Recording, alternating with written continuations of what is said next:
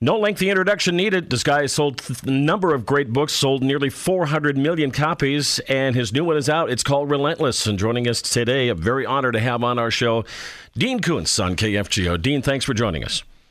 Thanks for having me there. Just curious, have you ever been up in our neck of the woods, North Dakota, western Minnesota? Yes, we have. We used to drive back and forth across country a lot, and it was just what I like to do. I gave up flying many years ago, and I love driving. So once in a while, on the crossing the country, we'd swing up into that area as a side trip. So I know the area. The main character in this book is a writer, and who has been traveling a lot, but for different circumstances. And he says when writing a book, he doesn't like the outline. Is that kind of the way that Dean Koontz writes too? That's exactly the way I write. I start with a premise, an idea, and I sort of just jump off a cliff with it, with a couple of characters I like. And if the characters come alive, if they start seeming like real people and you start really liking them, then they're going to take the story places you never saw it going. But an outline would just be sort of stultifying, and letting them run the story makes it more immediate and fun. Have you ever had a book where you've done that and you figured out, well, I'm not really quite happy. How do I end this?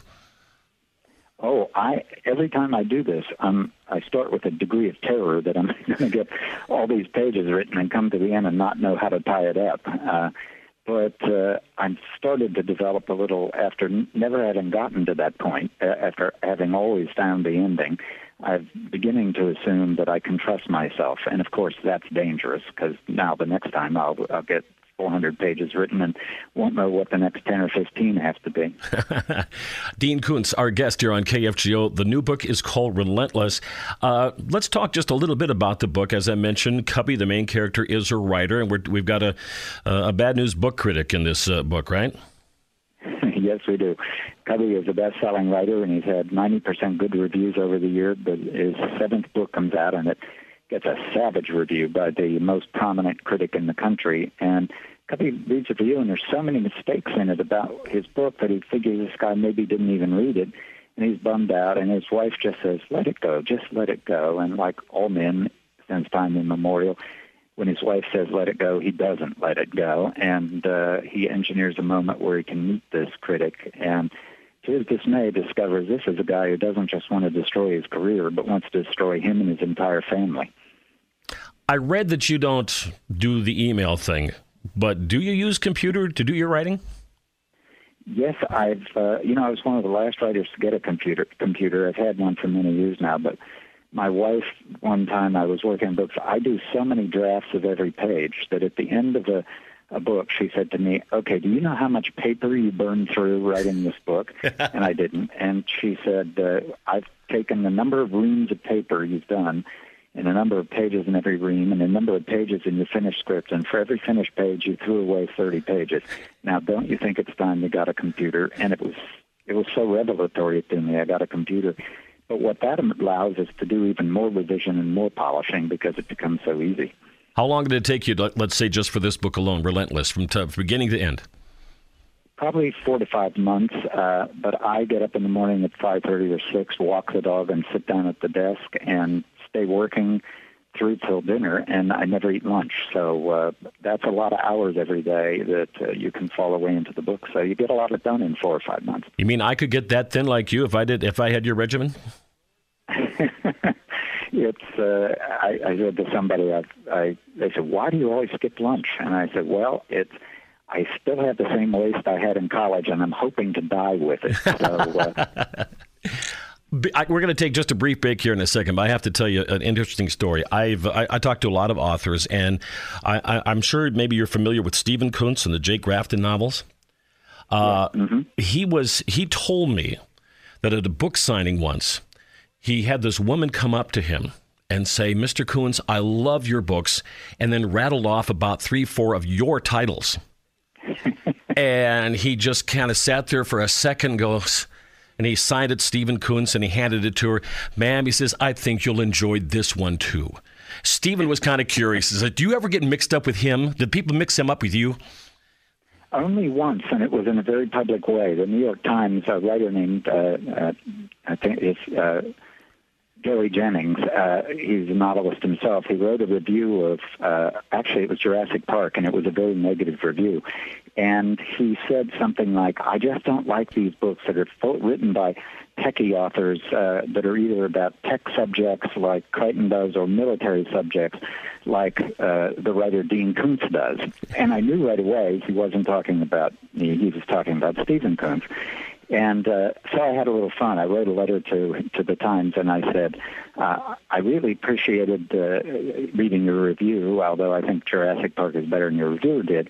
But I think he's made a mistake. I think he's referring to Stephen Koontz because I don't write about military subjects. And then I said, but tell Mr. Jennings I think he does a great job on the evening news. Brief break. When we come back, more with Stephen Koontz here on the Mighty 790 KFGO. All right, we're going to play just a little clip here. Hang on. And let's see here. Whoop. Oh, here we go. I wanted to have... Dr. Frankenstein.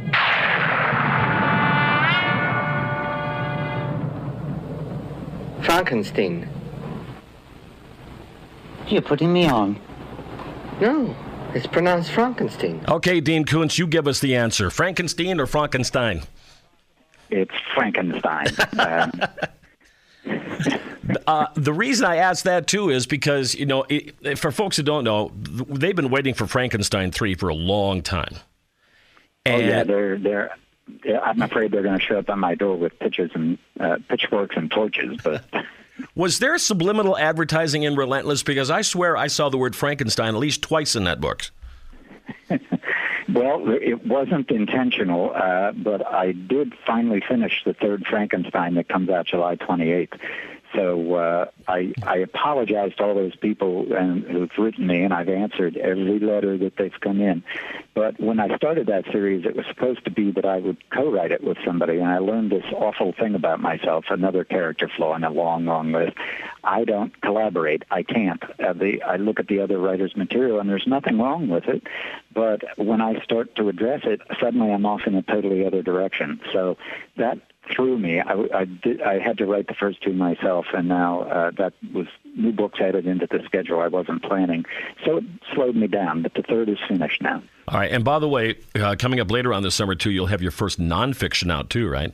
Yeah, it's kind of a busy summer for me. They just fell together in the way they're published. But Hyperion's publishing a book called A Big Little Life, which is a nonfiction. It's a memoir of our dog Trixie and how she completely changed our lives. And it's both a sort of comic stories and sad stories, and also it's got a spiritual thread to it because she did a lot to change us, and I think in some ways she was more than just a dog. By the way, Canine Companions for Independence, where Trixie came from, very close to you and your wife's heart, right? Canine Companions does amazing work to provide assistance dogs for paraplegics, quadriplegics, people with disabilities who couldn't before live on their own, but can live on their own and function very well with one of these dogs. And they even do dogs for autistic children who make major changes in the behavioral patterns of many with autism and enhance and enrich their lives. It's just a great, great group, and it combines two things we most care about, dealing with the disabled and with dogs, because dogs are a great passion of ours since Trixie. By the way, before I let you go, somebody asked me the back of the cover of Relentless. I think it's Anna is your current dog, but someone said, no, I think that's Trixie. Okay, Dean Koontz, who is it? It is Trixie, because we just got Anna a year ago, and she was so frisky at first. Getting her to sit for a picture was almost impossible. So we're now going to probably, with the next book or the one after that, we'll start having pictures with Anna on it. But Trixie will always be mentioned on the jacket flap. Her enduring spirit still lives with us. And by the way, you have some Trixie products, I understand, too, coming out later on, right? It's amazing. Trixie's been books for adults, books for kids. Now she's got 31 products in a Good Dog Trixie line that PetSmart is featuring for 2 months this summer. And everything in Trixie's Little Industries are going to CCI to pay the medical bills for the dogs of disabled people. DeanKoontz.com. Check it out. It's a fabulous site. The new book is called Relentless. And Dean Koontz, it's been a pleasure talking with you today here on the Mighty 790 KFGO. I've had fun. Thanks for having me there.